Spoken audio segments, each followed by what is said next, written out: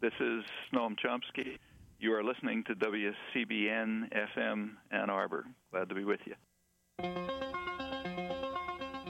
Hi, this is George Saunders. This is Charles Baxter. I'm T. Hetzel, and today in the studio we have Andrea Barrett. This is Gary Snyder. Engineer Jesse Johnston. I'm Nami Moon. This is Richard Price. Listen to Living Writers Wednesdays at 4:15 on WCBN FM Ann Arbor. Eastern Standard Time. Conversation, and that's fine. We'll have fun.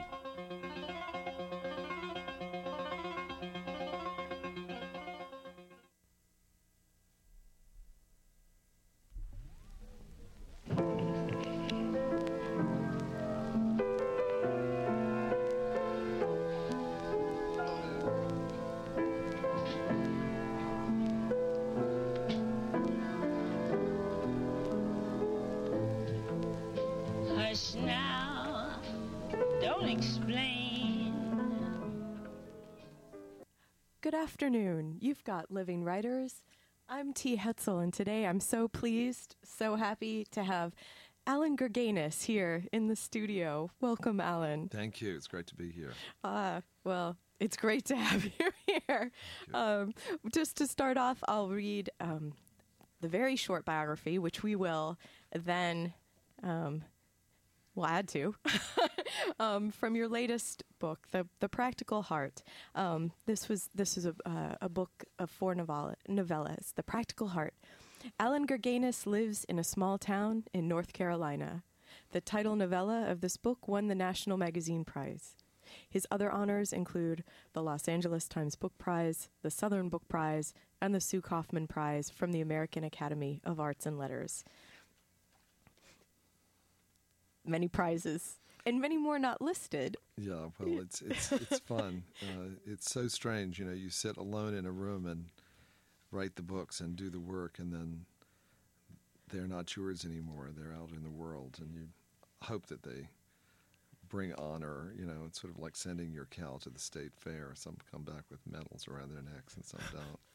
Right. You love the little malformed ones more than the big ones, strapping ones, I think. Yeah. Really? So what are the malformed ones, the short stories, or are those and the strapping ones, for example, the novel Oldest Living Confederate Widow Tells All? Well, the scale is not important, but what's touching is that sometimes the ones that you love the most are not mentioned in the reviews, the stories that you adore. And so that, I feel very lucky to have a readership and very lucky to have the work out in the world. Does that mean then, Alan, that you get feedback from some of your readership rather than just like the reviews? And I mean, because you're one of obviously the heavy hitters here in the literature front of the United States, and so you also there's an ongoing conversation almost with your work and the New Yorker and other. I don't know the places where the critics. No, and there are the conversations from readers mean the most in a way, and I got a letter about Oldest Living Confederate Widow from a mother in Israel whose child was in a cancer ward and who was reading this book and described the sight of the red cover on the book waiting in the hospital room as her companion and as a source of energy and strength for her to get through this event. It was very beautiful. And I think that counts for every front page of the New York Times Book Review. One of those letters can really go a long distance toward making you feel that you're really in a communication with other people. Well, that would seem to be the real work of the story. Like your whole reason really for writing the story, to make something, but to have that connection with someone else through the story, that it's meaningful, right? Well, I think one of the things that I consider myself is a doctor of the emotions. That's what novelists are.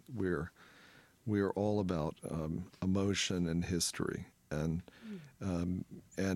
somebody has said that all of fiction can be summarized, and then something went terribly, terribly wrong.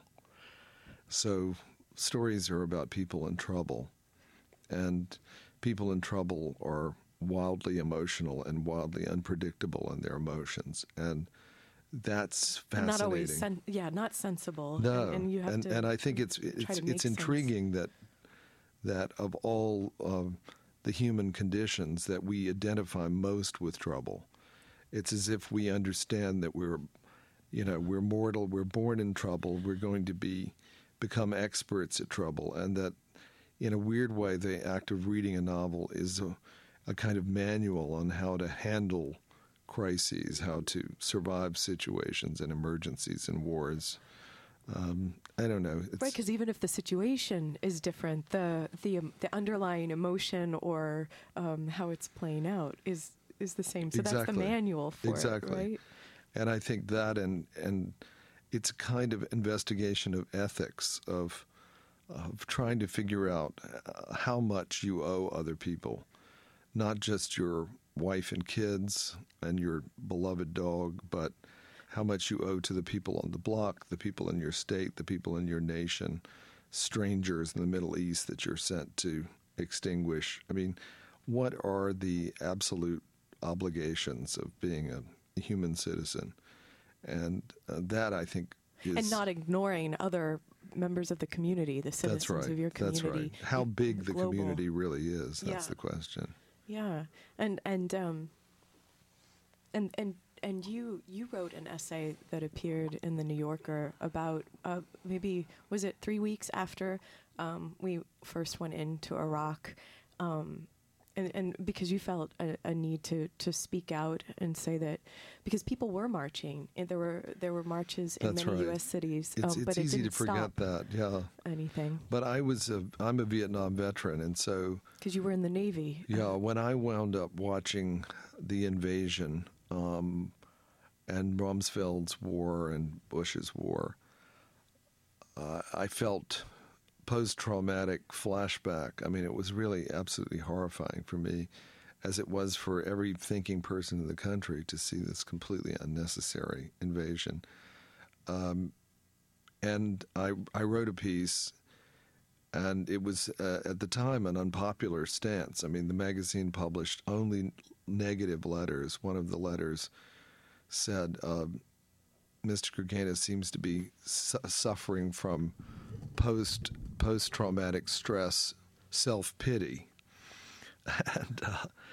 And I, of course, now 8 years in, I've had an impulse to write the people who wrote the letters that were critical of my letter. Because, of course, you could find those on the internet, their addresses. Very easy. And just say in a kind of...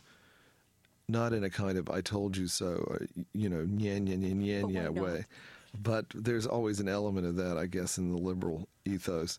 But to say, how do you feel about the war now? And do you feel that your good faith was justified? So, I mean, one of the fascinating things about being a novelist is precisely that it makes you accountable and interested in everything that's going on in the world, and I think that accountable. Yeah, you feel. I'm the eldest of 4 sons, and I think birth order is profoundly important, and I always feel somehow that if I don't read the news on a given day, then no wonder there was a revolution in Africa, because I just wasn't paying attention. It's kind of magical thinking. If you can just hold it all in your head, somehow you can... it's like people who are obsessive fans from Michigan wearing the same sock to every game. I mean, we're all basically barbaric, superstitious, pagan creatures. We dress ourselves up in university robes and with, religious outfits, but we're all barbarians, really. And I think the sooner you just go ahead and admit that, the better. But I keep thinking that if I can just purify my own life, I'll somehow make the world a more peaceful place. And of course, it's absurd, but it's how I proceed. It makes sense to me. Well, and so as part of purifying your life, does that have something to do with choosing writing? Because you started off as a painter, that was some of your formal training, and then when you, because you were a conscientious objector, you tried to not go to Vietnam. That's because right. You believed at that point, you knew that wasn't the right the right thing, the right way to be in the world that without war. But you had mentioned, I think, that your parents were Republicans at the time and saw nothing strange about sending you to fight for the country. But you chose the Navy. That's right. And that sort of made all the difference because you obviously didn't bring an easel and paint with you on board. No, there was a library on board the USS Yorktown, which had 4,000 men on board, so it was like a floating village. And it was only in the library that I really began to be bored enough to actually read a book from cover to cover. And having started out as a painter, it never occurred to me that I could read a book, much less write a book. I mean, I grew up in the woods. I was one of those kids who was never in the house. And at dawn, I was out and exploring and on a bicycle and imagining myself as a Tuscarora Brave or Davy Crockett. I don't know who I was, but I was everybody at once in the woods. And so definitely the world of the imagination, but it was a kinetic relationship to the imagination. Populating a landscape. So suddenly having this claustrophobic reality of sleeping in bunks stacked 5 high. So my bunk was the top bunk, and I had about 2 inches between my nose and the steel bulkhead of the aircraft carrier. The only place for the imagination to go was inward, and so at that point, reading a novel was a beautiful kind of escape. It was almost like a furlough, and necessary escape for me psychically. And earlier you had said that you feel like it's your role as a human being, as a writer, to try to purify your life, and that will have some effect, hopefully, because that's all we have control over, right? Our own life to some extent, if that. But is that part of the writing? Is that where purifying your life also, it's done through the writing? Yeah, I don't think being an artist is in lieu of therapy. I think therapy is a very different kind of exercise, but it is a rite and ritual of self-knowledge and of understanding what made us the way we are, of being like all wise people, all ages at all times. I mean, you sit in a studio with a bearded 62-year-old man, but I'm actually 6 years old and kicking around in the leaves that I saw when I walked in here, and I'm 1,000 years old. I mean, Proust says that time is synchronous, that we're all ages at the same time, and there really is something to that. And when I'm in the act of writing, when I'm living in a novel, I have a double kind of life, or a triple life in relation to my dream life, which is also an extra layer. So it's a weird kind of power, and you want to be the best possible landlord in that landscape. You want to be what God is not being to this particular reality. You want to be, generous and open-hearted and observant, watching the ups and downs of the characters with a kind of even-handedness and a kind of clarity and purity that comes from knowing yourself in a strange way. So it's a privilege. And believing, yeah. We're going to take a short break, and we'll be back. Terrific. You're listening to Living Writers today on the program. Alan Gurganus. I'm T. Hetzel. We'll be back.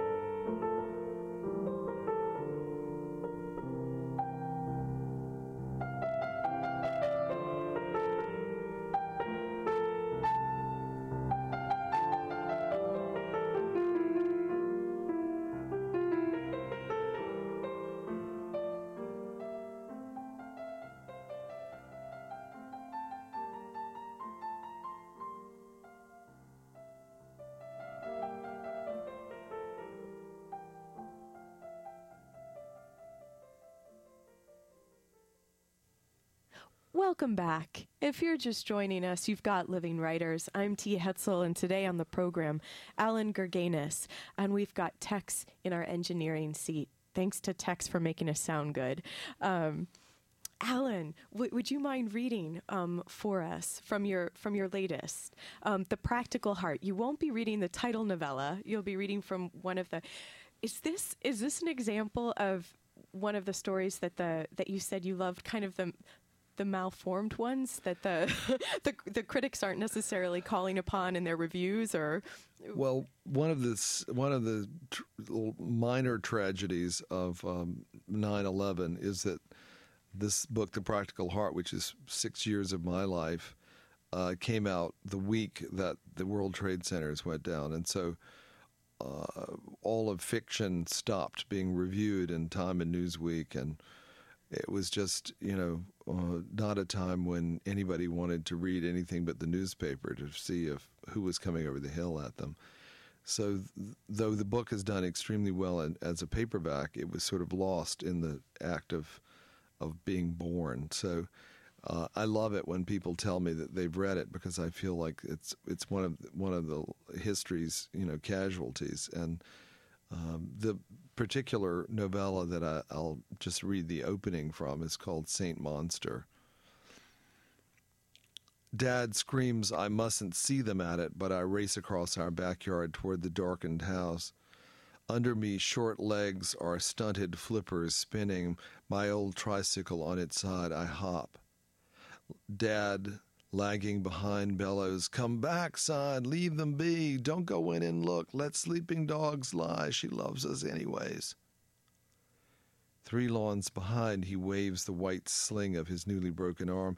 He's a smoker and is stumbling and keeps hacking the old sweetie. Daddy begs me not to catch the two of them at it at some deed, but I clamp palms over my ears. I must not obey Dad. I am only doing this for him. Our rear screen door is latched. I make such a fist. Knuckles break through rusted wire, a fry of brown powder. I jump, then chin myself on the door's crossbar. Reaching in, I unhook everything. "Don't look!" Dad's voice smears, but I am through our kitchen and clear into the shadowed living room. I've run 5 paces past already seeing them joined. My elbows out, I slide to a car screeching brake halt. My mother, so pale and beautiful, is so beneath him. The couch's many printed roses look cactus-sized, thirstier, as smothered as my mom. The man's back is tanned and stretches longer than 3 of me. His bare bottom is vanilla, rocking like Mom's foot treadle singer, but somehow into Mom, a derrick over into her. Her fist hold hair behind his ears, hair gold as coins of my play money, white summer pants bunch around his ankle planted on our rug. Though he twists and sees this woman's 8-year-old standing right beside the couch, the man's lower back sneaks continually on, letting Mom have it, blam there, letting her have what, I'd like to know. I cannot figure out how I understand what I am partly seeing. I simply know he's giving Mom a major one of those. Pinned under such thudding, her knees have risen not that far from Mom's own ears. She now turns slow, notices me whole here, screams, "Can't be!" "What say, pal?" Doc's tone comes casual. Bugs Bunny. He talks right over at me. He's naked so happily. Dead level with my frown, he crunches one dry wink my way. "What's up?" My chest quaking, I point to him. Bad, man! Then, for reasons past anything merely sayable, I jump onto a fellow, face down in Mom. Thank you, Alan. Thank you.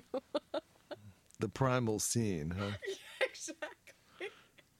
Always the best one to read on the radio. Oh, exactly. I can tell you've got experience Take doing it from this. the top. Yeah, I mean it's Literally. It's amazing nice to think that a kid can see his mother in that position and both know and not know what's going on. it's a kind of wrestling hold. It's the violence of it is all that's visible. The sensation is completely unknown, but he's defending the father outside, and the story really is a kind of love story about protecting this father with secrets of his own. Oh. And so that's an amazing opening for that. Thanks. It's fun to read.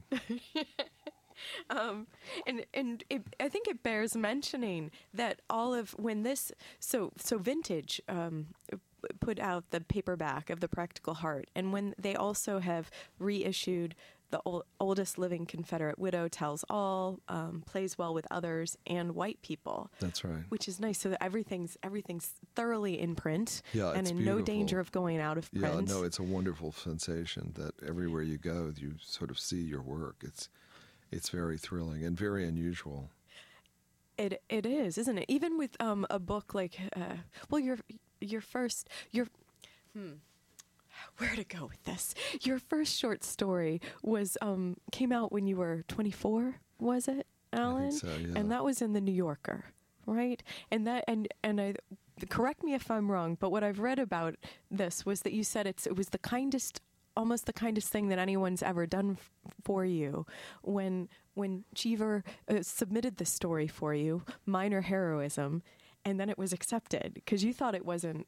He did it without you knowing, and could you talk a little bit about that short story? I was a student at Iowa in the Writers' Workshop, and Cheever was my teacher. It was my first semester there when I worked with him. And, of course, he had an established relationship with the New Yorker, having published, 136 stories there. And without my knowing it, he sent the story to William Maxwell, a wonderful, wonderful writer and an amazing editor. And I dedicated Minor Heroism to him because he was so tender in editing the story and encouraging me. But he called me, Maxwell did, from the New Yorker offices in New York in my $60 a month Iowa City apartment and said, this is William Maxwell at the New Yorker. We like your story immensely and would like to publish it. And I said, oh, yeah, and I'm Mae West. Who the hell is this? He laughed and said, well, I am whom I say I am. And if he'll call the New Yorker offices, I thought, oh, great, I've lost my first sale in one idiotic minute. Without knowing a sale was pending. Exactly, because I hadn't sent it. But Cheever understood that I was readier than I knew I was. And I didn't really publish Widow until I was 42. And so there were many years in between when I was,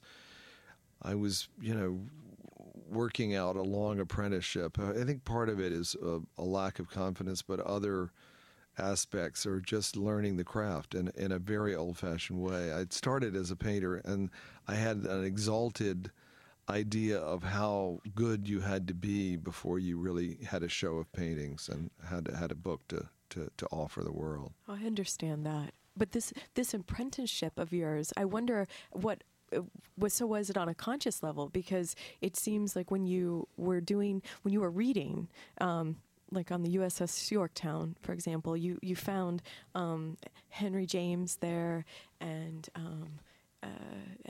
Dickens and you started by doing, like, making your own imitations of pieces of their work. That's right. Or their Yeah, in art school, because I went to the Academy of Fine Arts in Philadelphia.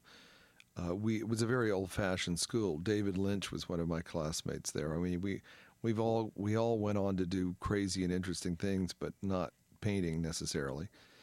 And what we would do is, as in the 19th century and the 18th century, we would be sent into these rooms with great life-size Greek statues, and we would do charcoal renderings and drawings of these Greek statues to look as much like the original as possible. And so I did that with fiction. I would read a Dickens novel, and then I would write the middle chapter of an invented Dickens novel, taking care to create the characters in that wild, zany, insane way that Dickens does, and push them into action in the way he did.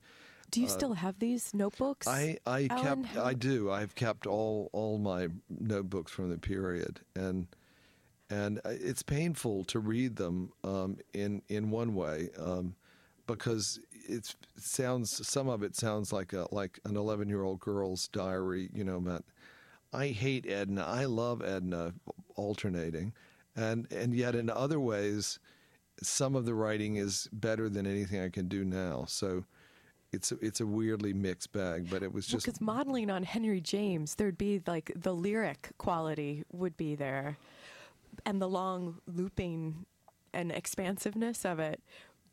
That seems to be where you went with Oldest Living Confederate Widow Tells All as a model in some way. Yeah, the big 19th century triple-tiered ocean liner of a novel has always been my ideal. And even in contemporary novels, I like the Tin Drum or 100 Years of Solitude or big, capacious books with 30 or 40 main characters. That seems to me where the real guys, the real mature artists go to try to recreate an entire world, not just a sliver of it. Which then, and so it's probably not unfamiliar to like or strange to you when people say the heir to Faulkner, or about you, or so, or maybe it's annoying to be the heir of someone. You're just you, right? That's a stiff order. That's sort of like being son of God, the Father Almighty. You're not going to end well. Faulkner was both was a genius and a miserable human being. He was an alcoholic from a line of alcoholics. He had no choice. Destiny had singled him out, and it's fascinating to read him and to see the wages that alcohol took. If you read the Snopes trilogy, the first of the volumes was written when he was a young man before the inroads had happened, and you read the second two, and you suddenly see it's like looking at an X-ray of a damaged brain.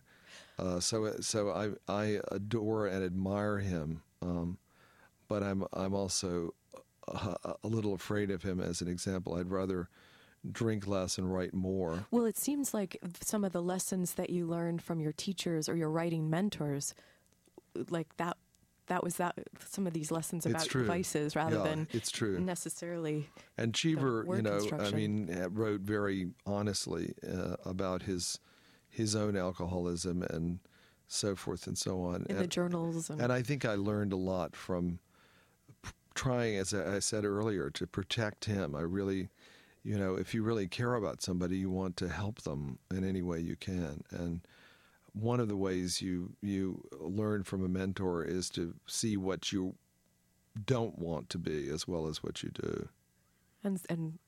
And still, there's still that love for them and that admiration. Oh, tremendously. Yeah. And what he did for me, I've tried to do for my own students, just to say yes more. And I think that's the essential offering that a teacher can give, because we're all self-taught, really. The university provides the contacts between teachers and students, but really what goes on between us is very personal and very mystical almost. The reckoning with the art itself. Exactly. And to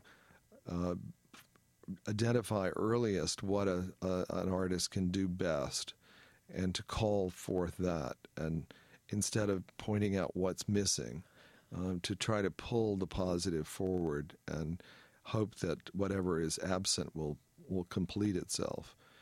I think is a great mission, and it's one of the things that I'm enjoying this week at the university. I've seen so many, not only talented students, but students who really seem to care about each other, and who excite and stimulate each other. That's very healthy. And that's a beautiful. These are beautiful things. Your mission is a good one and generous. And we're going to take a short break, and we're going to come back.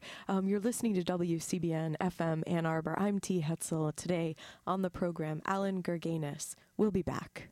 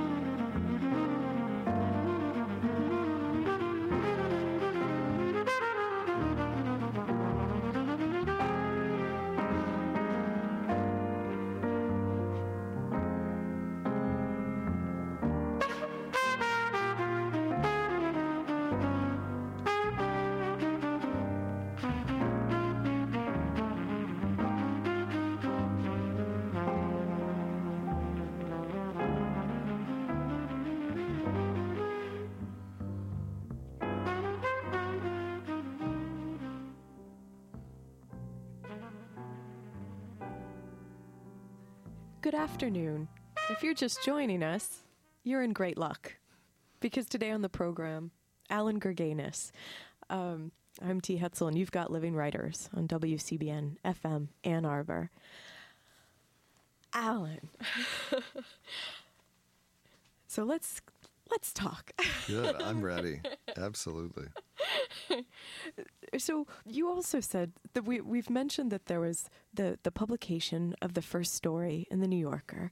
And I didn't realize this, but that first story also, it was the first time there had been a gay protagonist that was portrayed in the fiction of in the history of the magazine. Did you know it at the time, or was that something that? Yeah, no, that seems monumental. It came out, so to speak, later. I wrote the story. I wrote a story that's based in part on my life and my relationship, my contested relationship with my own father, and it happened to be about a gay son, but I think fathers and sons, mothers and dogs, mothers and cats, and dogs and cats, and mothers and daughters, and fathers and sons. It's like the perpetual motion machine. It's an endless battle.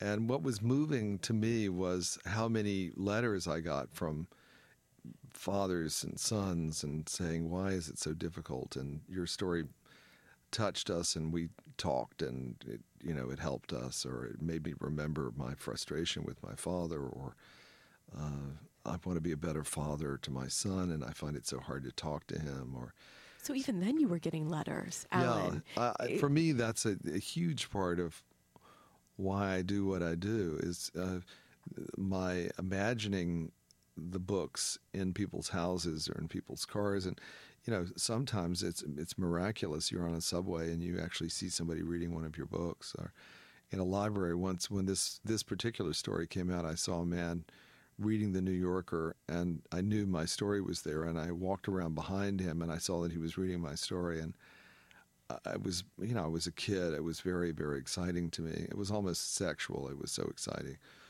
And so I went and sat so I could see his face. Of course, egoistically, I imagined that he was going to, break into tears and have this great catharsis. And I slowly realized that he was having a deep emotional experience. He was closing his eyes, and then I saw him nod off. That's when I realized, it was not. Maybe he wasn't your target audience. It wasn't just he just didn't get it. No, I wanted to spill coffee on him and make him read up and finish the thing.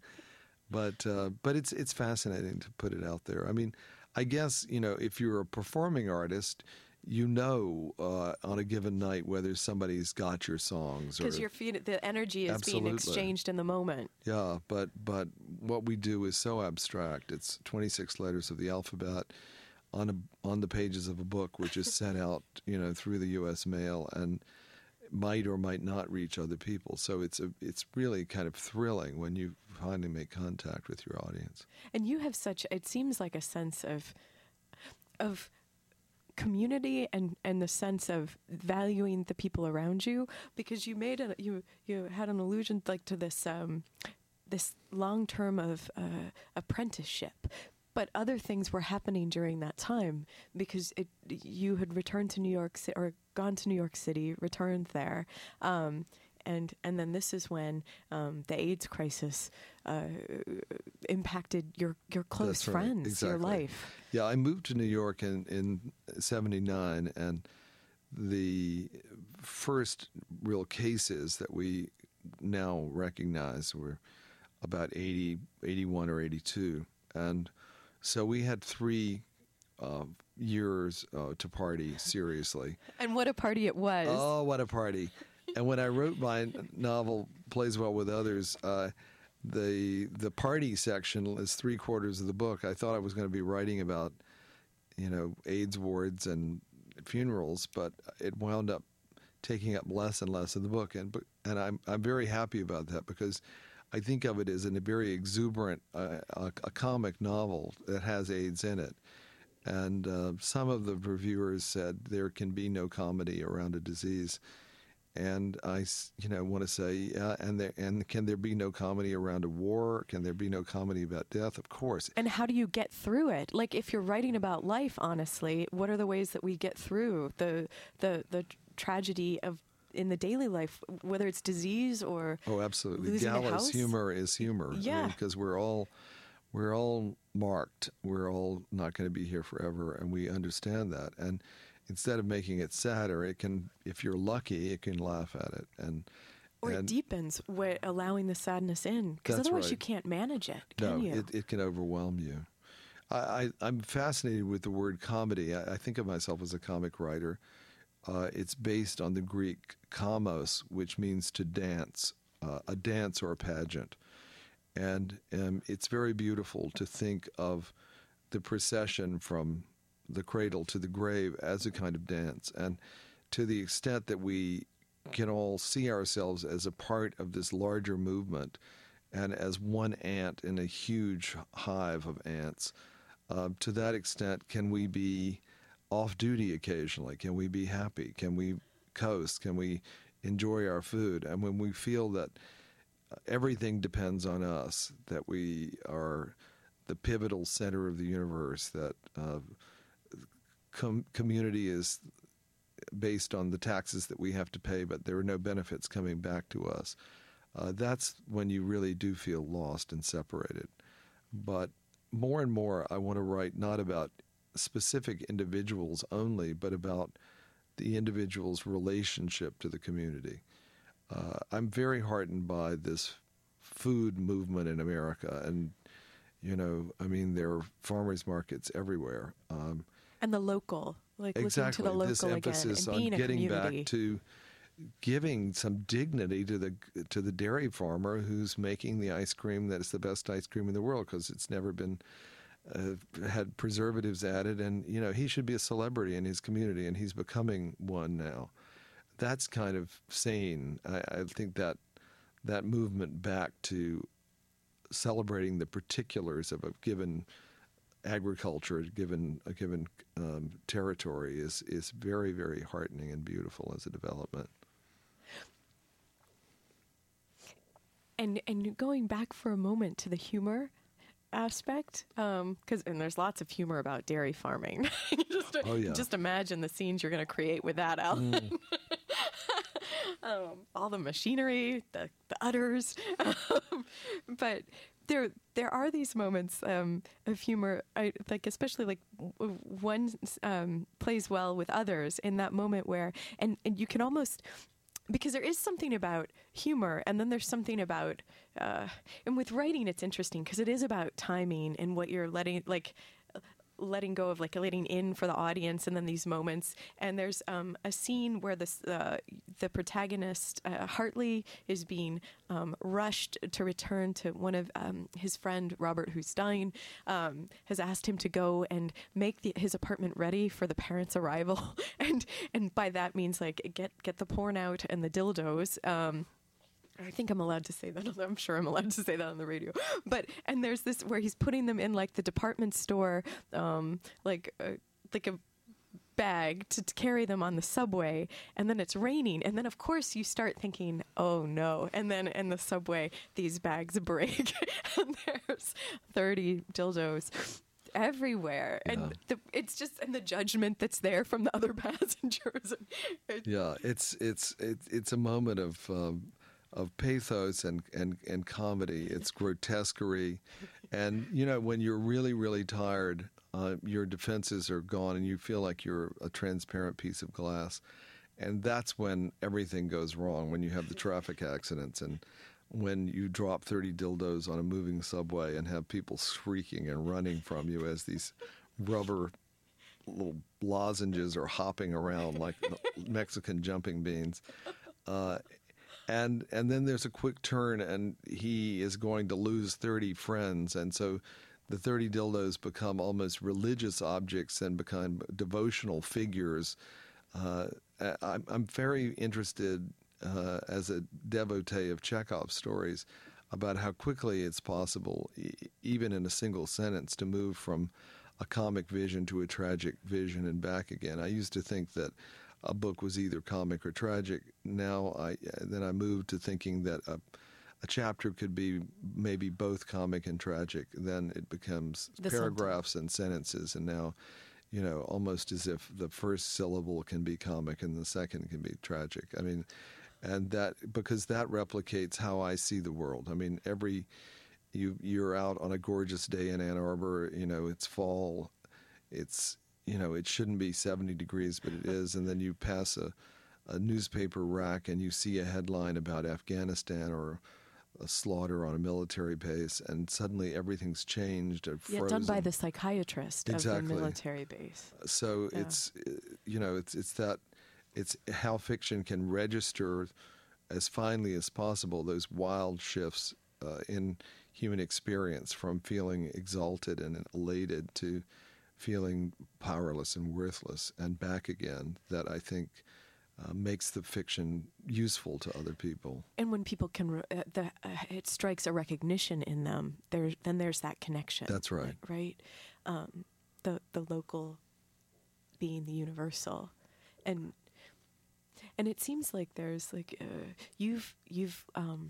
you go back to New York City, but that's not where you're based now. You're based in you call it a village. Yeah, I live in a town of 5,000 people. So do you do say town? Because I was going to ask you about on the radio. I say village. Town. Oh, okay. Well, why? Wait, let's just say village. No, I think Does village sound too I don't like? think a town is 5,000. I think a village is. I don't know exactly. We have to look that up. Yeah, what's the definition? But it's a village to me because everywhere I walk, I know people. I have my own walk and my own patterns, and I go to the post office and I hear the gossip. And for me, it's extremely comforting, and it's a throwback to the small town that I grew up in, which was much bigger than the one I live in now, but remembers as being about the same size. And it's pretty close to it. Like you live it's like an hour and a half away, Alan, is it? Or it's close to my hometown, but I'm crazy, but not so crazy that I would move to my hometown. I mean, I would always be my father's son, my grandfather's grandson. It's just I want the right to make myself up at least partially, and I love this little town. I feel very close to a lot of people there. I mean, just before I came here, I found out that Mexican-American family that helps me with my old house, and people who've really become friends. And we've been working on their citizenship papers for 8 years. Finally got their interview for citizenship today. So, and I got this message. They were I could hear them jumping up and down the and joy. Rejoicing, after immense patience and thousands of dollars of legal fees. We are really keeping out most amazing people, and so who want to be part of the community. Absolutely, but knowing their reality and being in their home and being a small part of this quest for citizenship has just enlarged my life so much and colored how I see the totality of nationality. And it seems like you're always open to it, Alan. Oh, that's part of the fun. I mean, if I had maybe 350 years, maybe I would shut down for some of it. But, we're here so little time. You want to crowd as much as possible in. There is some urgency, isn't there? Absolutely. Well, we'll take a very short break. All right, and then we'll come back. Keep it short. Okay, we'll keep it short. Okay, today on the program, Alan Gerganis. I'm T. Hetzel. We'll be right back.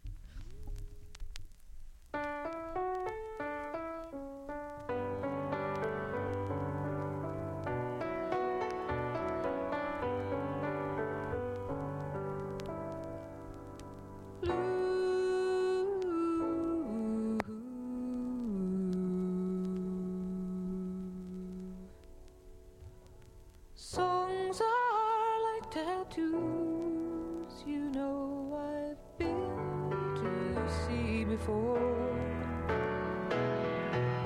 Crown and anchor me, or let me sail away.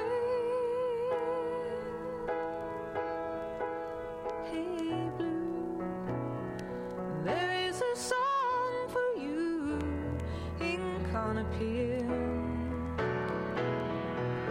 Underneath the skin, an empty space to fill.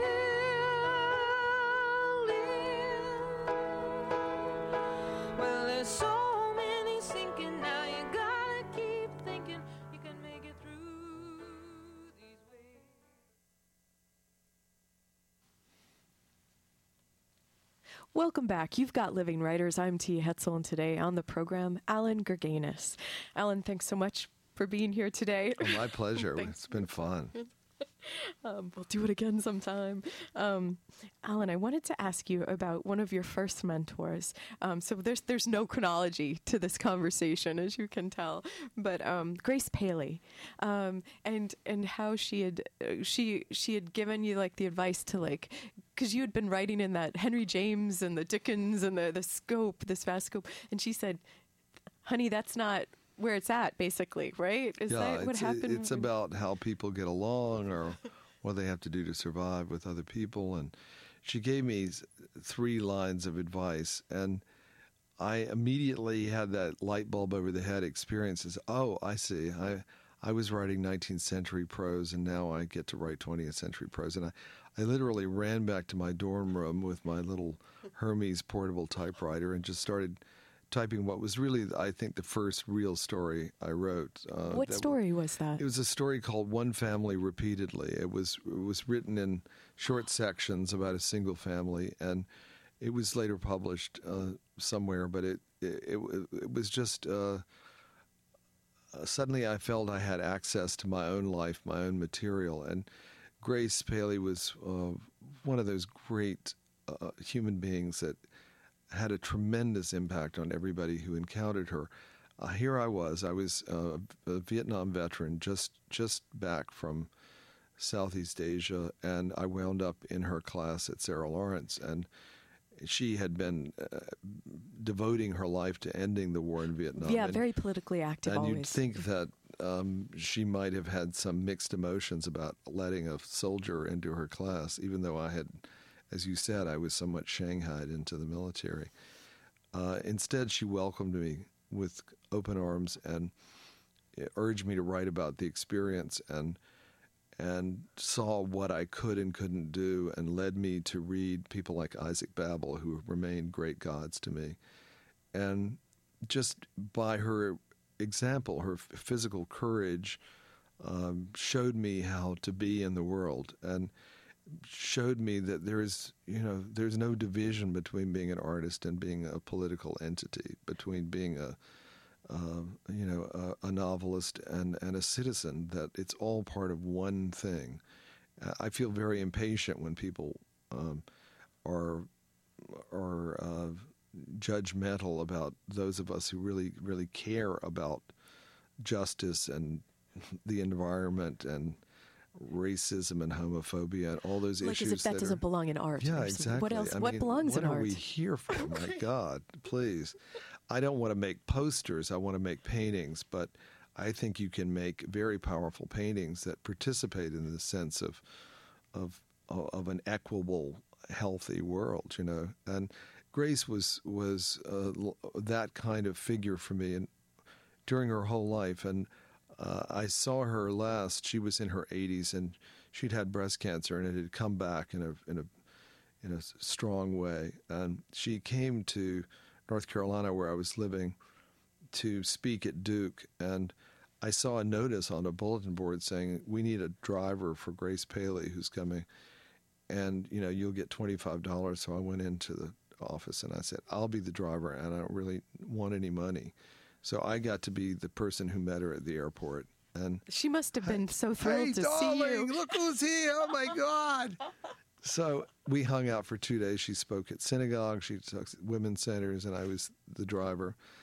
And just before she went back to Vermont, and it turned out to be maybe 3 months before she died, and it was the only time we were going to see each other. It was so clear she would never be in North Carolina again. I said to her, "Can I ask you a favor? Will you come to my house? I want to show you where I live, because I love my house. It's a great old arts and crafts house that I fixed up." And so I said, we won't even have a drink. I just want you to be in my house. And so she saw immediately what I had made of this place. And then I said, "Here's my study. Will you lay your hands on my desk? Will you bless my desk for me?" "Sure, honey." So I walked out of the room, and of course, being a nosy novelist, I looked back in, and she had her head bowed, and she had her hands open, palms down on the desk. standing in front of the desk, just saying incantations and davening. And then I got her in the car and I took her back where she was staying, and we went to say goodbye to each other. And, you know, I owed her so much had passed between us. And she gave me this look, it was the last look.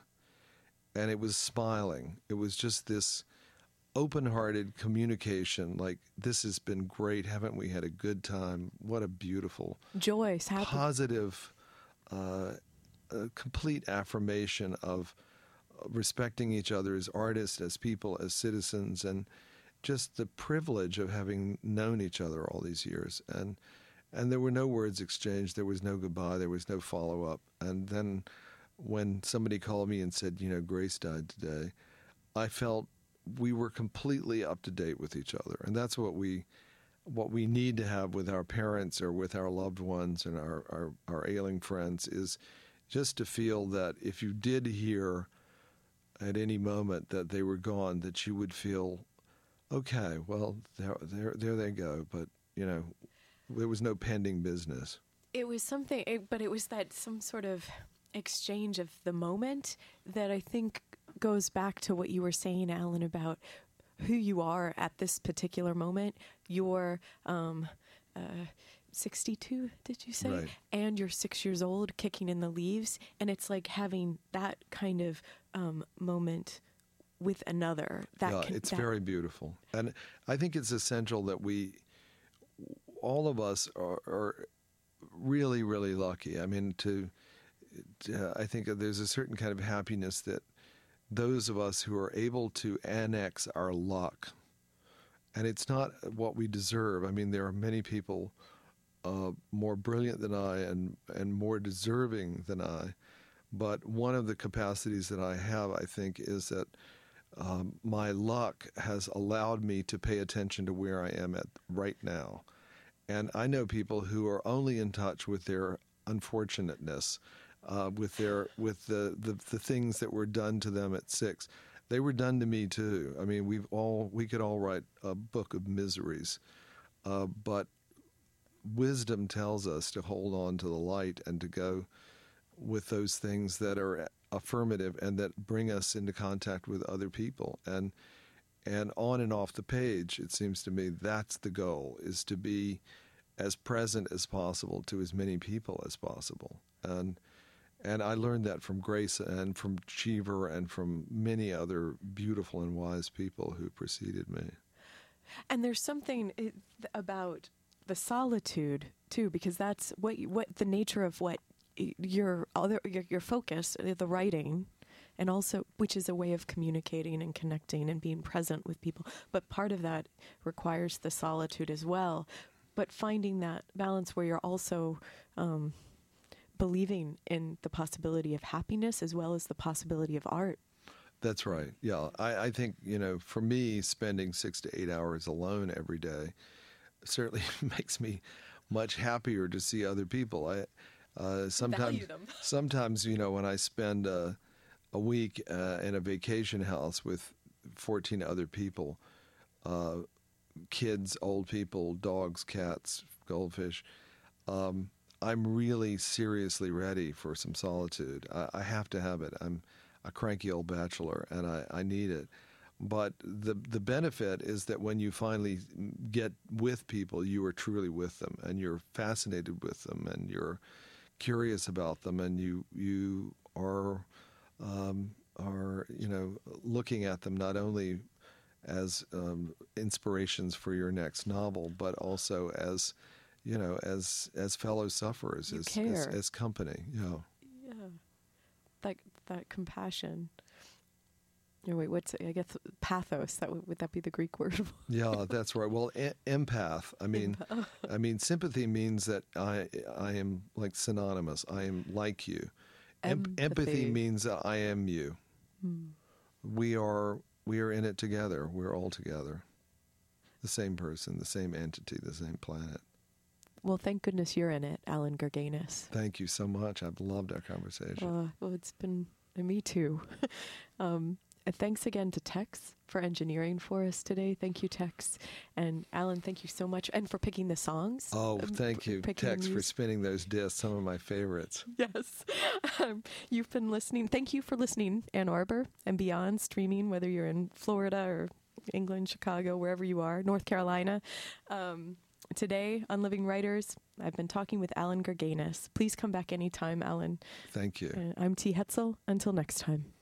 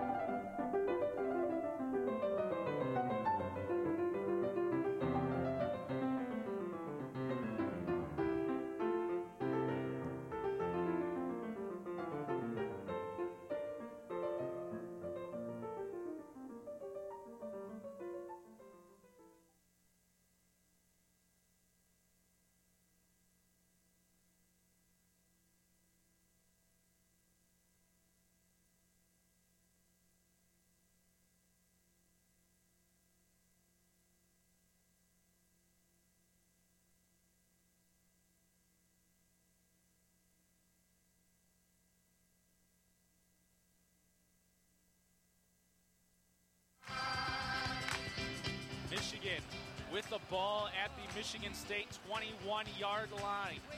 3 wide receivers, 2 far, 1 near. Henny under center. He'll drop back to pass.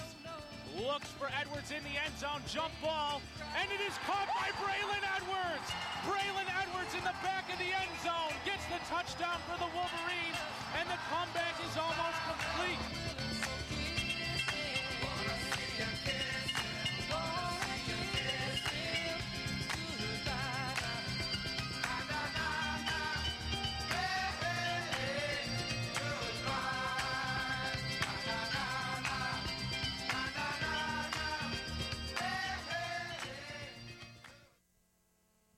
A pleasant good afternoon to you on Wednesday, your daily sports report on WCBN FM Ann Arbor, and we'll discuss Michigan, Wisconsin tonight. That's a big game for the Wolverines, 8:30 Eastern, 7:30 Central at the Kohl Center, place that Michigan has not won in a long time, 8 times in a row for the Wolverines, and they'll try and exercise some demons tonight against one of the best defensive college basketball teams in the country. No question about it, and that's where we'll start today. We'll finish up with a look ahead at the NFL championship round to come up this weekend.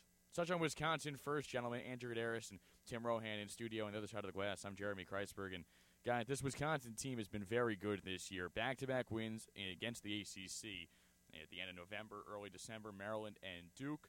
And their only one real blemish, their bad loss, was at Green Bay. It was a strange game for Wisconsin, but all in all, this team has been very good. 4 losses on the season for Wisconsin, 2 in conference. Their 2 out-of-conference losses came against Gonzaga